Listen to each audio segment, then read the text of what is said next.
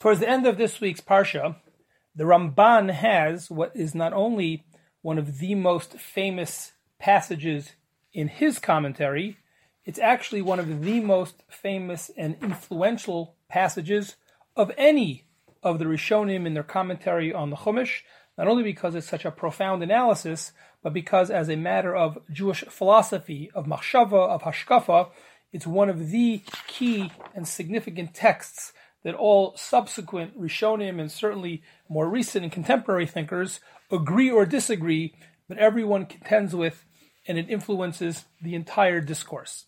And the issue that I'm referring to is a discussion that the Ramban has in his commentary, Perek Yud Gimel, Pasuk Tet Zayin, has a very, very lengthy treatment where he discusses the role of miracles generally, and specifically the role of the miracles of Yetzias Mitzrayim, the 10 Makos, of course, the plagues, which are the subject of last week and this week's Parshios, as well as, of course, ultimately, Kriyas Yamsuf. So the Ramban here is going to discuss the role of miracles generally, but specifically the miracles that make up the story of the Exodus of Yetzias Mitzrayim, and specifically, he begins with the question of how come it seems that there's such a focus, one could even say a obsession in Judaism with Zecher L'Yetzias Mitzrayim. We're always trying to remember the Exodus. There's so many mitzvos, not only the ones that are related to Pesach, but so many other mitzvos that we do throughout the year, which seemingly don't have any connection to the Pesach story. Things like mezuzah, tefillin, and the like, which according to the Torah are actually to help us remember and to remind us about Yetzias Mitzrayim. So why is that? And that's really what the Ramban is trying to address, and through that explain the role of miracles in general. So the Ramban says as follows. He says basically, over time, and certainly in earlier parts of history, there were a few basic points that those who denied religious faith, and certainly Jewish faith, basic points that they were kofer bahem, that they denied. Says the Ramban, some denied the very existence of God itself, kofer be'ikar. Others acknowledged the existence of God, but were kofer be'yediato. They denied the fact that God knows what's happening in the world. Others acknowledged that God knows what's happening in the world, but they were kofer b'hashkacha. They denied that God is actually involved in the world in a way in which he would actually benefit those who do his will and punish those who don't. Schar v'onish, reward and punishment. These are the three big forms of heresy, says the Ramban, that were popular. And says the Ramban, the very existence of miracles comes to rebut those denials and those heresies. Says the Ramban, Kasher yirtza Elokim be'eda o b'yachid v'yasa ima mofes b'shinui min hagosh olam b'tivo, when Hashem intervenes in history, in the world, and performs a miracle, yisbar l'kol bittul hadeo se'ela. That itself shows that these heretical feelings and these denials are in fact incorrect. After all, if God can change nature, that shows that he's the boss, that he was the borei, only one who made the machine, so to speak, knows how to fix it or how to change the wiring. That acknowledges the existence of the reality of miracles, shows not only that there is a God, but the fact that he intervened in a certain situation shows that he knew what was going on in the world. And when he does a miracle, for example, for the Jewish people, that shows writ large that he decided to favor those who he wanted to favor. That shows the existence not only of the existence of God, the knowledge of God, but even hashkacha. Then the Ramban adds something very important, which is, and when, like happens in our Parsha and in last week's Parsha, when the particular miracles were predicted previously by a Navi, by a prophet, then Yispar Mimenu Od Amitas HaNevuah, Ki Yedaber Elokim Es Adam. That itself introduces a fourth element, which is not only about the existence and nature of God, but the fact is that we see that there's a power called prophecy of Hashem speaking to human beings. And says the Ramban, that is incredibly important because, of course, the entire premise of the Torah is that it was conveyed through Nevuah to Moshe and eventually to the Jewish people. So we need to establish not only the various parts about God, he exists, he knows, he cares, but also that he talks to human beings. Not too many of us, but he does at least sometimes. The reality of Nevuah. Based on this, the Ramban then goes on to the second part, which may even be the more important part of his discussion, which is his doctrine about miracles in general. And this is particularly famous and landmark, where the Ramban tells us a term or terminology which is now very commonplace, but as far as I know, he's the first one to use it, or certainly popularized it. Says the Ramban, there are actually two types of miracles. There's the Nisim Gluyim, or what he calls Meforsamim. Those are the miracles that you and I call a miracle, where Hashem breaks the laws of nature. Obviously, like the 10 plagues, the Makos, Yetzias Mitzrayim, and things like that. There's a certain expectation of the rules of nature, and God intervenes and breaks those rules and laws of nature. Wow, that's a obvious, apparent, revealed miracle. However, says Ramban, there's also what he calls and famously refers to as Nisim Nistarim, the hidden miracles. Says the Ramban, the very fact that there is laws of nature, not just that God breaks the laws, the very existence of the laws of nature is itself a miracle. Miracle being defined as, of course, God's active involvement and intervention in the world. That itself is a nes nister. And says the Ramban, not only does he think that there are hidden, quote-unquote, miracles, he says that a person must believe that everything that happens through nature and through science really is the active hand of God. He goes so far as to say, if you deny the phenomenon of hidden miracles, you have no portion in Torah's Moshe. You are yourself a heretic. And even further, he says, the whole purpose of the revealed miracles is to help reorient us and remind us of the hidden miracles, Shehem Yisod HaTorah Kula. In other words, says Ramban, the most important thing in Judaism is not the Kriyas Yamsuf and the Makos and the thunder and light shows. The daily miracles through science, through nature, of Hashem quietly and subtly running the world, that's the basis of everything. Every now and then Hashem does a big miracle, like Yetzias Mitzrayim, which we have to remember because it's so important. But it's so important because it reminds us, not just about Mitzrayim, it reminds us that every day Hashem is involved in every part of our lives.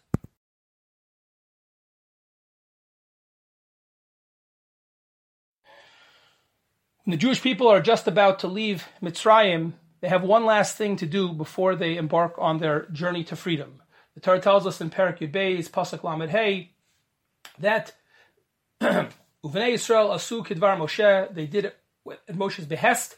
V'yishalu Mitzrayim, they asked the Egyptians, Chlei chesef, chlei zahav, usmalot. They asked the Egyptians for their silver, their gold, and for their fine garments. Commenting on the words in the Pasuk that they did this at the behest of Moshe, Rashi quotes the Pasuk earlier in Parshat Bo, in Perek Yud Aleph, when the Jewish people were still unfortunately being enslaved. They had not been given their freedom just yet. And there, in the beginning of Perek Yud Aleph, Pasuk Bet, the Torah tells us, Hashem tells Moshe, you should tell the Jewish people that one day, Daber ba'aznei ha'am, you should speak to the Jewish people, V'yishalu, and you should tell them, V'yishalu ish me'esr ehu, each person will ask his fellow, Isha me'esr uta, a woman will ask her fellow, Chlei chesef u'chlei zahav, for silver and for gold. And then the pasuk continues that Hashem will give the Jewish people the merit of finding favor, being in the eyes of the Egyptians, and then they will actually hopefully merit all that. And clearly what the assumption seems to be by Rashi, the way we've always read this pasuk, is that this was the prediction, this was Hashem foreshadowing and forecasting what would eventually happen, that the Jewish people would ask the Egyptians for their wealth, and that the Egyptians would give it to them. However, the problem with this simple reading of the two psukim and the Rashi that combines them is, as the Vilna Gaon asks in the collection Kol Eliyahu, if that's the case, what in the world is Rashi adding here in Perek Yud Bet? The pasuk already told us explicitly that the Jewish people did it because Moshe asked them. And then Rashi says yes, and Moshe asked them and quotes the pasuk where Moshe is told to ask them. Like, so what? Like, what's the big deal? Why would Rashi need to tell us that? All Rashi does is quote a pasuk from a chapter earlier, which predicts that Moshe will ask them. But the Torah here in Perek Yud Bet tells them that they did it because Moshe told them to do it. Moshe asked them. So Rashi didn't add anything that wasn't already in the pasuk. Bothered by this seemingly innocent or technical question, the Vilna Gaon suggests something which I think is not only brilliant and creative in the reading of the psukim, but also I think quite profound and has a timeless lesson for all of us. Says the Vilna Gaon, perhaps what was bothering Rashi, and what really should bother all of us, is if we go back to that first pasuk in Perek Yud Aleph, where Hashem tells Moshe and is seemingly forecasting and foreshadowing that the Jewish people will ask the Egyptians for their wealth, the pasuk specifically says, Ish esrei ehu, a person will ask his fellow. The problem, says the Vilna Gaon, is that Chazal have a tradition, it's quoted in the Gemara, in Masechta Baba Kama, that the term Re'ehu, in biblical Hebrew, in the Torah, Re'ehu, that term is used exclusively for Jews and their fellow Jews. It cannot possibly refer to, says the Gemara, a non-Jew. Could be your neighbor, could be your friend, could be the best man or best woman in the world. It doesn't matter. Re'ehu is a term in the Torah that's used exclusively for Jews and their fellow Jews. Therefore, how do we understand the pasuk? How could it be that that pasuk was talking about the Jewish people asking the Egyptians for their wealth when they go out of Egypt, when that word re'ehu doesn't refer to non-Jews, certainly didn't refer to the Egyptians? In light of this question, the Vilna Gaon offers what I suggest is a creative, brilliant, and stunning interpretation. He says, in fact, our whole lives, we've misread that pasuk. That first pasuk in Perek Yud Aleph is not talking about the Jewish people eventually asking the Egyptians for money. Rather, it's referring to the Jewish people borrowing and lending amongst themselves. Re'ehu, each Jew asked their fellow Jew when they needed something to lend a hand, and they did. They helped each other. And what we see from this, says the Vilna Gaon, is something incredible.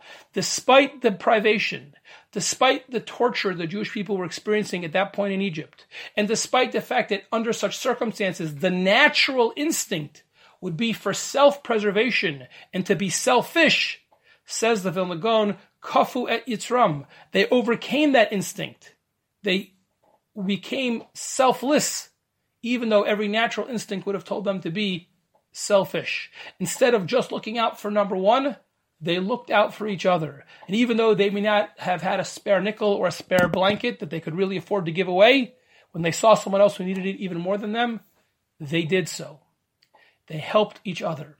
Says the Vilna Gaon, it was in the merit of that incredible, extraordinary act of selflessness, the fact that the first Jewish free loan societies, the first Jewish gamachs were founded in Egypt, when it never should have happened because they had nothing to give, and whatever little they had, it's only natural to keep for yourself out of self-preservation. And it was dafka there that they turned outward instead of inward to help each other. It was in that merit, says the Vilna Gaon, that Hashem says, one day in the future, when you'll ask the Egyptians for something astounding, please, on our way to freedom, can you give us all your wealth? Can you give us your silver and gold? And somehow, incredibly, and yes, I dare say, miraculously, the Jewish people will say yes. In what way did we merit to deserve this incredible miracle? Says the Vilna Gaon, that's what the Torah is telling us. Because we asked Esrei Ehu, we asked our fellow Jew, and they helped us in our time of need. Therefore, the very next pasuk, Perek Yud Aleph, pasuk Gimel, tells us, V'yitein Hashem eschein ha'am b'einei Mitzrayim. That one day there will come a time when you'll ask the Egyptians, and you will find favor in their eyes, and they will give it to you. In the merit of helping each other, eventually Hashem promises you'll not only go free, but you'll go free with great wealth. Wow, what an amazing interpretation. If that's what was happening in the previous chapter in Perek Yud Aleph, says the Vilna Gaon, now we understand what is occurring in our pasuk in chapter 12 in Perek Yud Bet. When the pasuk said here that the Jewish people Asu kidvar Moshe v'yish'alu mi Mitzrayim. That pasuk in Yud Bet in chapter 12 is talking about when the Jewish people actually asked the Egyptians for their money, and incredibly the Egyptians said yes. Comes along Rashi and cites the pasuk in the previous chapter, Perek Yud Aleph. We asked, it seems to not add anything. Says the Vilna Gaon, no, it adds everything. Rashi is telling us and highlighting, why would the Egyptians do this? Why would they give away their money? And the answer was, because of what happened in chapter 11 in Perek Yud Aleph, when the Jewish people helped each other. And the merit of that incredible selflessness, we merited this tremendous gift on our way out of Egypt, of this gift of the wealth of the Egyptians.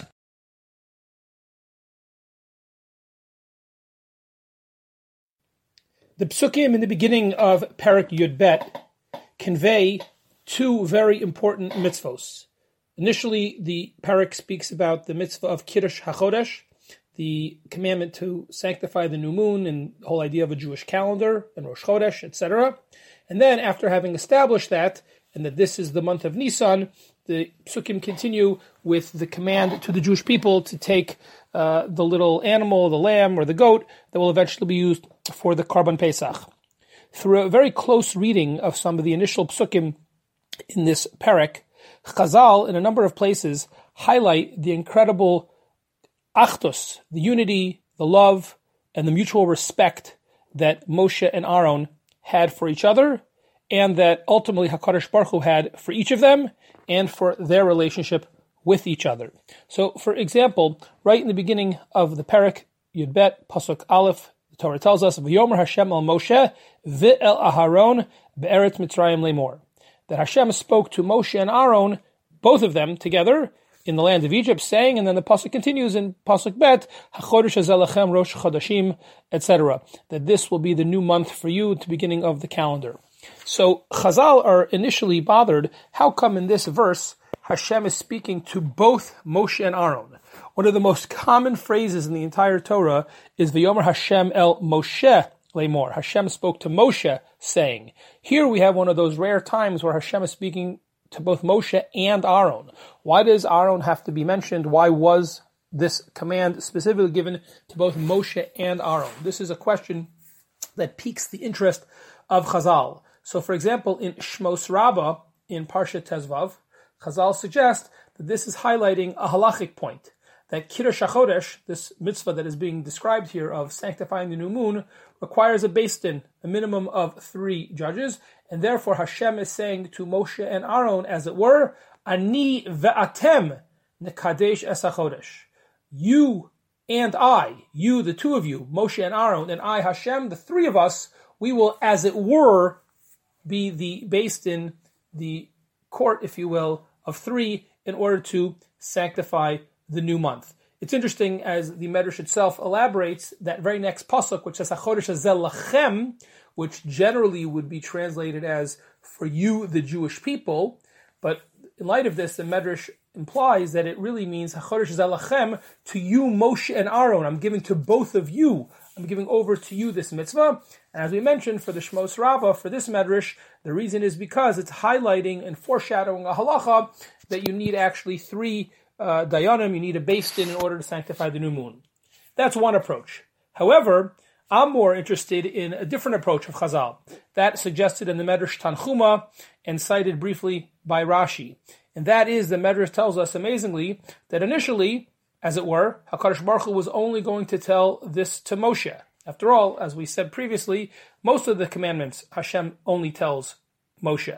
However, the Medrash continues and says, here this is the first mitzvah being given to the Jewish people, right in the aftermath, in conjunction with all of the makos, all of the miracles that happened in Egypt, when, in fact, Aaron was a very, very significant, if not even equal partner to Moshe. So the Medrash describes some kind of angel or divine force that comes over to God and comes over to Hashem and says, how can you just give this halacha, this mitzvah to Moshe? What about all of Aaron's involvement in the plagues, etc.? That's not fair to Aaron. To which the Medrash describes HaKadosh Baruch Hu replying and saying, in fact, you're right. You're right. Hashem says to this angel, Amla HaKadosh Baruch Hu, Yafa limadet, l'shnei manit notna. You're right. I accept your criticism. In fact, I will therefore give the mitzvah to both Moshe and Aaron. So with this reading in the second interpretation of the Tanchuma, in fact, this pasuk highlights Hashem's appreciation for the, if not completely equal, but near equal and vitally important role that both brothers played. In the next pasuk, in Perek Yud Beis, pasuk Gimel, we have the Torah continuing with the details of the actual Karban Pesach, the first a sacrificial lamb, which we know became a mitzvah for all generations on Pesach. But of course, the initial one was when the Jewish people took this little baby lamb, which was the god of the Egyptians, sacrificed it, eventually wiped the blood on the doorpost, etc., etc. So the pasuk here says, "Dabru el kol adas Yisrael lemor." Dabru in plural. You in the plural, speak to the Jewish people and tell them that on the 10th of the month, you will each person take a sel abayis, this little lamb, this little baby animal. And here also Chazal are sensitive to the language. Why is it in the plural? Dabru el kaldas b'nei Yisrael. Why the plural? Presumably, seemingly referring to both Moshe and Aaron. Again, the question why Aaron is actively included in this. So one answer suggested by the Medrash Sechel Tov is that when Moshe would speak, only Moshe gave over this mitzvah, but Aaron was listening with such intensity, with such attentiveness, so carefully, with a palpable awe for his brother, that it was really, says the Medrash, as if Both were speaking.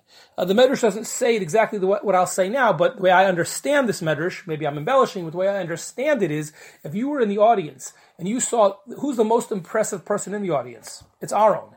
If you are a regular average Jew and you see Aaron, none less than Aaron HaKohen, you see Aaron listening so attentively, so respectfully, so intensively to Moshe, Aaron's posture and the way he was listening was itself a form of silent communication that basically endorsed everything Moshe was saying with such power that really the power and the importance of the mitzvah was conveyed not only by Moshe actively speaking, but by the way that Aaron was actively listening. And that is something that's really, really powerful to be sensitive to, and amazing that Chazal noted it. However, I want to stress not that interpretation, but a second interpretation which fits with the theme I mentioned at the beginning, and that is of the mutual respect for the brothers. And here we have a medrash in the Mechilta that Rashi quotes, which is that in fact each brother gave deep honor and respect to the other one. And after Hashem told them the mitzvah, Moshe said to Aaron, no, you tell me, you explain it to me. Aaron said to Moshe, you do it. They both were doing it to each other, and as a result, the Jewish people learned of the mitzvah from a combined effort of the two of them. Mutual respect and love.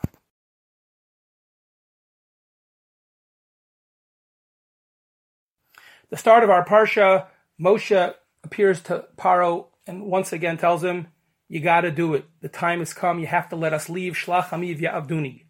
Paro, finally broken and worn down by the difficulty of the previous plagues, is willing to let them go, and he asks, Mi v'mi ahochem, who's going to leave? So Moshe responds, Ben areinu v'izkeinenu nelech, b'vanenu uviv noseinu, everyone is going to leave, men and women, children and adults. And all of a sudden, Paro changes his mind. He gets angry and says, nope, only the men. What's going on here? Paro has already realized and come to that realization, painfully, but he did realize that he needs to let them go to stop the plagues. If that's the case, what does he care so much about who goes? Women and children, men?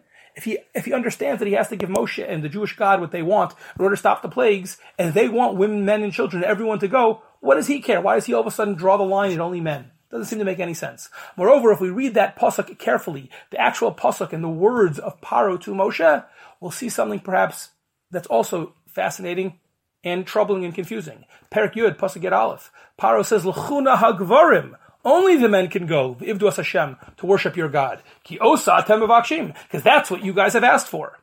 And it seems like, if you think about it carefully, what Paro is saying is, if you've asked for permission to go on a religious pilgrimage, if this is really something that you're going to worship your God out in the desert, after all, osa atem mevakshim, that's what you asked for? Well, if that's the case, l'chuna hagvarim. Only men can do that. Only men worship God. What do women and children have to do with religious worship? Really? Since when did Paro become an expert in comparative religion? Paro's paskening that women can't do mitzvos, that women can't go on this pilgrimage. Paro's decided that children can't come to shul. I mean, where does Paro get off telling us what's appropriate and what's not appropriate? So in order to answer these questions, I want to share with you a beautiful idea that is suggested by one of the leading contemporary Hasidic Rebbes and thinkers, the Tolna Rebbe of Yerushalayim, of Yitzchak Menachem Weinberg, in his beautiful collection of essays on the Parsha, Hema Yenachamuni. The Tolna Rebbe explains that in this discussion, this back and forth between Moshe and Paro is not just a debate about travel plans and logistics. It's not even a simple negotiation where each side is trying to get a better leverage for their position, but rather it is a debate about fundamentally differing worldviews and different approaches to life and spirituality. A unique and defining difference between Judaism and other religions is how we relate to the physical world. Many, if not most, other religions see physicality, let alone physical pleasure, as a contradiction to the life of the spirit, something to be avoided, and when that's not possible, something to be overcome. Judaism sees it differently.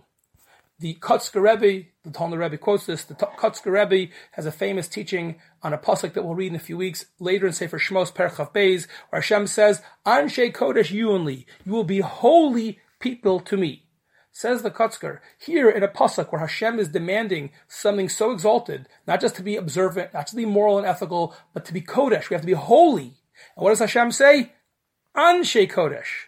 Says the Kotzker, Hashem is saying, I don't want angels. I want human beings. I have enough angels up in heaven. What I want from you is to be Anshe Kodesh, people who are fully living in this world. Anashim, Anshe Kodesh, living in this world, part of this world. Yes, elevating the world, sanctifying the world, But in this world, I don't need angels. I want Anshe Kodesh. Being part of the physical world is part of what it means to be holy from a Jewish perspective. There are a number of areas of halacha where we see this come out, both from our perspective, as well as in the contrast to the way the non-Jewish people look at this very same question. Perhaps the best example, quotes the Tolner Rebbe, is Yom Kippur. After all, Yom Kippur is the height of holiness, the holiest day of the year. The Kohen Gadol, the holiest person, must go into the Beis HaMikdash, and not only the Beis HaMikdash, but the holiest part of the Beis HaMikdash. We have a convergence of the highest levels of holiness, and yet there's a fascinating halacha that we learn in Maseches Yuma. In order for the Kohen Gadol to be appropriate and eligible for this exalted spiritual experience, he must be married. Married life is not something to run away from like it is in other religions, but rather here it is a prerequisite. Married life, embracing and sanctifying a physical relationship, is a prerequisite for the highest spiritual experience a person can have in Judaism, the Kohen Gadol on Yom Kippur. Without that married life, without that physical relationship, you could be an angel maybe, but you won't be Anshe Kodesh, a holy human being who is part, very much so, of the physical world, elevating it and sanctifying it. Another example where this contrast is very clear is in the laws of Karbanos. We have a halacha that non-Jews can bring sacrifices in the Beis HaMikdash, but only in Ola, the type of carbon in which all of the meat of the sacrifice is burnt on the Mizbeach. However, a Shlomim, the type of carbon in which we split the meat in three ways, one part burnt on the Mizbeach, one part given to the Kohen who offered the sacrifice, and one part given to the owner of the carbon, that type of carbon, non-Jews cannot bring. They can only bring an Ola. Says the Sfas Emes, the Ger Rebbe, the reason is because this is deeply symbolic, very resonant. The Ola represents the idea that everything goes up to Hashem. That if you want to be spiritual, if you want to get close to Hashem, you can't leave anything in this world. You can't be part of this world. You have to give up everything and go to Hashem. It's all or nothing. That's perfectly symbolic for the way a non-Jew would look at spirituality. However, says the Sfas Emes, the Shlomim, the idea that we have some to the Mizbeach, but some shared between the Kohen and the person who offered the carbon, that is the perfect symbol of this fusion of the physical and the spiritual. Yes, some of it has to go up to Hashem, but some of it can be enjoyed in this world. The ability to elevate the physical, that is part of what makes Judaism unique, and that's why Jewish people can bring a Shlomim, but non-Jews can only bring an Ola. Getting back to our Parsha, says the Tolner Rebbe, with this background in mind, now we understand the back and forth between Moshe and Paro. Paro could only understand the idea of men going to a religious retreat or pilgrimage. But for him, the women and children going was totally disqualifying, was inconceivable, because women and children represent the opposite of religion and spirituality. A man being married to a woman, being physical and intimate with her, producing children, he could not make sense of that as part of a worship of God, of a spiritual pilgrimage. But Moshe was insistent that everyone goes, because from a Jewish perspective, family life and all that it represents, including physicality, can and must be elevated and infused with spiritual significance. Moshe was laying down a marker, drawing a red line. From our perspective, it's Anshe Kodesh. We all go because the physical world can be elevated.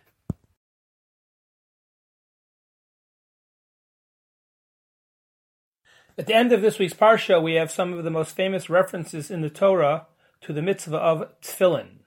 For example, Perek Yud Gimel, Pasuk Tes, we read, V'haya la'os al yadecha u'lezikaron bein einecha.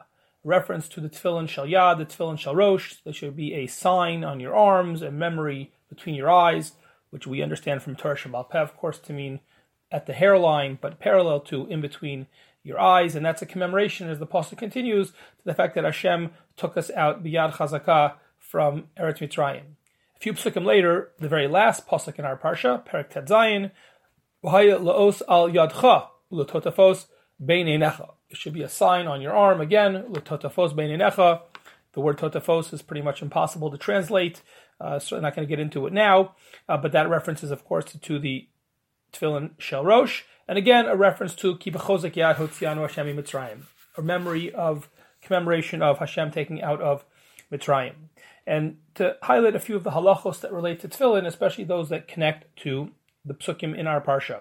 For example, the halacha is brought down based on a mechilta, the medrash halacha in our parsha, that these two mitzvos, that of shel rosh and shel yad, are in fact two mitzvos, not one, two separate mitzvos, in the sense that if you only can put on one, or if you only put on one, it's not ma'akev. You can fulfill the mitzvah of shel yad without shel rosh, and vice versa, Shal-Rosh without Shel Yad. This is the halacha that is learned from our parsha, and in fact the Torah Shalema suggests it's based on the fact that the word V'haya is in singular, Lashon Yachid, each one its own mitzvah. And this is in fact possible in the Gemara Masechta Menachos, in the Rishonim, and in the Shulchan Aruch. So that's one halacha we should be aware of. Every now and then you have a situation where a person either is missing one of the types of tefillin, or for example, if they have a cast or something on their arm, or for some reason they can't put on one of the tefillin, you should be aware that even if you can't do both, even one is fine. It's not ideal, but it's still a mitzvah. Number one. Number two, the Rambam and the Shulchan Aruch and others point out that there's no real indication in the Torah of the fact that the mitzvah is for only part of the day. There's discussions in general, although beyond the scope of today's brief shir, about the fact that we don't put on tefillin at night. There's a huge debate in the discussion about holidays and Shabbos, but on a given day when there is a mitzvah of tefillin, there's no reason to think that it doesn't apply all day. And in fact, that is the psak of the Rambam in Perek Dalet of Hilchos Tefillin, and the Shulchan Aruch brings this down as well in Orach Chaim Siman Lamed Zayin, that the Rambam's language is Tzarech Adam Hishtadel Yosan Alav Kol Hayom Shemitzvasa Kachi. The mitzvah is to wear the tefillin all day. You should do your best to do that. The interesting thing is, even though it's not mentioned in the Gemara in the affirmative way, one of the Achronim, the Levush, he suggests on his own certain limudim for this. For example, from our parsha, the fact that it says ukishartem osam, that implies kshira timidit, that you should constantly have them. Or as the pasuk from our parsha, os al yadecha and zikaron beinenecha, says the Levush, an os and a zikaron. What's the point of having a symbol or a memorial, something to remind you, if it's only part of the day? It obviously implies, says the Levush, os v'zikaron tzrichin liot timidin. Obviously, it's supposed to remind you, it should be constant. And therefore we see that really the mitzvah is to wear tefillin all day. And in fact, many, many times in Shas, various Gemaras just take for granted and assume, just parenthetically, that the various Chachamim, Tanaim, Amoraim were wearing tefillin all day, and often describe situations in which they have to take off the tefillin. But again, the just implicit, totally unremarkable assumption in many Gemaras is that people used to wear tefillin all day. Some of the Achronim, including the Pri Megadim and the Aruch HaShulchan, have a suffix how to understand this. Is it that there is an absolute obligation, a chiyuv, to wear tefillin all day? Or is it that the chiyuv is just to wear tefillin even for a brief moment, but it would be an additional kiyum to wear the tefillin for the entire day? And in fact, the Achronim conclude that the latter, that the second approach, is more correct. That really, even for a brief moment, you're already yotzei the obligation to wear tefillin, but there's a mitzvah min hamuvchar. It is ideal, the more you wear tefillin, the longer you to wear tefillin, it would be considered better. That's the Pri Megadim and the Aruch HaShulchan. However, the Bir Halacha quotes from the Yeshuas Yaakov that seems to imply that there's an absolute chiyuv, if you can, to wear tefillin all day. Whether it's a chiyuv or just a kiyum, we are all familiar with the fact that that is not our practice. And already this is brought down in the Rishonim, and the Shulchan Aruch passes this way, that our practice is in even pre-modern, let alone modern times, not to wear tefillin all day, but to limit it to davening. Where does that come from? Why is that the case? So the post can bring down that there's two concerns. One is that when you're wearing tefillin because of their kedusha, you need to have a guf naki. You can't have flatulence or anything else that would be inappropriate wearing tefillin, and we can't always control that if we're wearing tefillin all day. And number two is even more demanding. We're not allowed to have what's called hesach hadas. We can't be doing or thinking about things which are very base, even if they're not prohibited, but they're just not elevated in a way that would be appropriate to have while you're wearing tefillin. And therefore, since most people cannot keep to such a high level all day, we limit the time we wear tefillin just to when we're davening, because that's not such a long time anyway, plus we're already involved in a spiritual endeavor of tefillah, and therefore the assumption is that we can do our best to avoid those problems of guf naki and hesach hadas, at least for the short period of davening. There is an interesting machlokes haposkim in the Shulchan Aruch. What if a person is really sure, really confident that they could keep their body clean and their mind clean a whole day? Would they be allowed to wear tefillin all day? So the Magen Avram rules very strongly that no one can make that assumption with any certainty, and therefore you should not do it.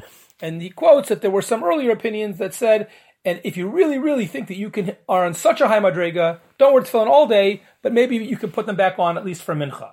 That's the opinion of the Magen Avram.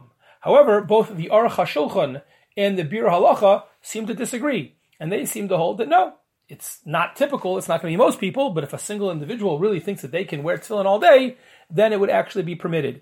And the Bir Halacha quotes that this was in fact the position of the Vilna Gaon. As is reported in the Maaseh Rav, the Vilna Gaon thinks it's absolutely permissible in Halavai, we should all be able to wear tefillin all day. Says the Vilna Gaon, it's true that it's going to be rare and it might stick out, it might be a little arrogant to do so. So says the Vilna Gaon, wear it in a quiet, private way, small sharosh, cover it, but as long as you do that, says the Vilna Gaon, not a problem.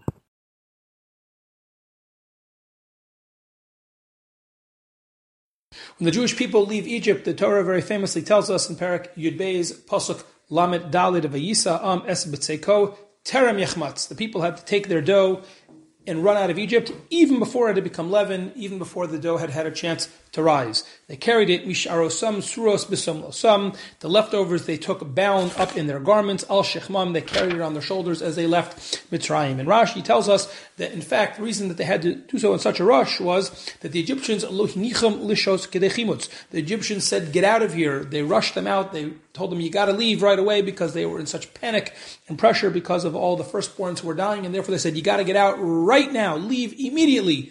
As it turned out, that was even before the dough had a chance to rise. And as Sifsei Chachamim comments on Rashi, it is clear, it is meduyak, that in fact there was no prohibition for the Jewish people to leave Egypt with chametz. Rather, that is something that had to have come independent of that. But in terms of the actual story and narrative, the reason they left without chametz, the reason they left before the dough had had a chance to rise, is because the Egyptians forced them to leave without delay.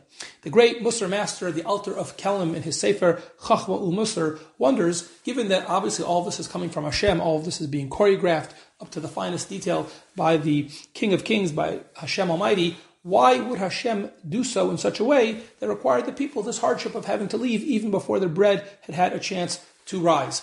If Hashem was choreographing everything anyway, couldn't he have done so in such a way that the Egyptians would have only asked them to leave or permitted them to leave and pushed them to leave after the dough had already had a chance to rise, when they would have nice fresh bread to take with them on the way? If it didn't happen that way, as the Torah testifies, presumably that was deliberate. And of course, if it's deliberate, that begs the question, why? Why would it be deemed somewhat critical to the story that the Jews leave in such a rush that the bread does not have a chance to rise?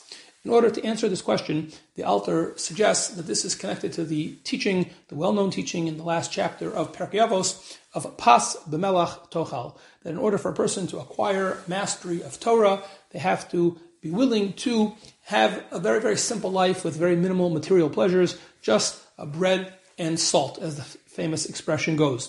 And the Alter explains that the pshat is not necessarily that every Jew must live a life of tremendous tsar, discomfort, and asceticism, but rather what the Perkei Avos is telling us is acknowledging that there's a certain existential reality that a life that is dedicated to pursuing physicality and material pleasure is going to be incompatible with a life that is dedicated to pursuing Torah and more spiritual and idealistic aims. The Rambam, paraphrasing this and other Ma'amari Chazal in the 3rd chapter of Hilchos Talmud Torah, also elaborates on this point and explains that Torah will not be acquired, simply not possible to be acquired by someone who is only willing to learn with great idun, with great comfort and indulgent physical conditions, but rather, in order for a person to truly learn and be successful in their Torah acquisition, a person has to be willing to go even without physical and material comfort. This is reminiscent of, it's not quoted by the Alter of Kelm, but is reminiscent of a very powerful and famous statement made by Rabbeinu Bachaye in his Chavos Halavavos, Sha'ar Cheshbon HaNefesh, 3rd chapter, Kasher lo yitchabru echad hamayim va'esh, just like fire and water cannot be contained in one mixture, they cannot mix, Kein lo yitchaber b'leiv hama'amin ahavas olam hazeh v'ahavas olam haba. So too in the heart of a human being, there simply is no place for a mixture of love of the physical and love of the spiritual, love of this world, and love of the next. There is a certain existential mutual incompatibility between this love, this pursuit of physicality, and a pursuit and a love of spirituality. This being the case, as a fact, and these sources are indicating this as a simple existential metaphysical fact, the Alter of Kelm wonders why. Why should this be? And he suggests a somewhat prosaic and musar a message that we can learn from this. And he suggests that in general, the source of all sin and infraction in the world is taiva, is desire for all sorts of things that we might have. But as he points out, and I think this is a penetrating insight of many, perhaps psychologists, but certainly the world of Musar, that desire is not a fixed reality. We sometimes feel that we are slaves to our desire. What can I do? I have this desire, I want this. But in fact, it's not the case. It may be the current reality, but it's not a fixed reality. The way taiva, the way desire works, is that the more you feed the desire, the hungrier you get, the more you want it.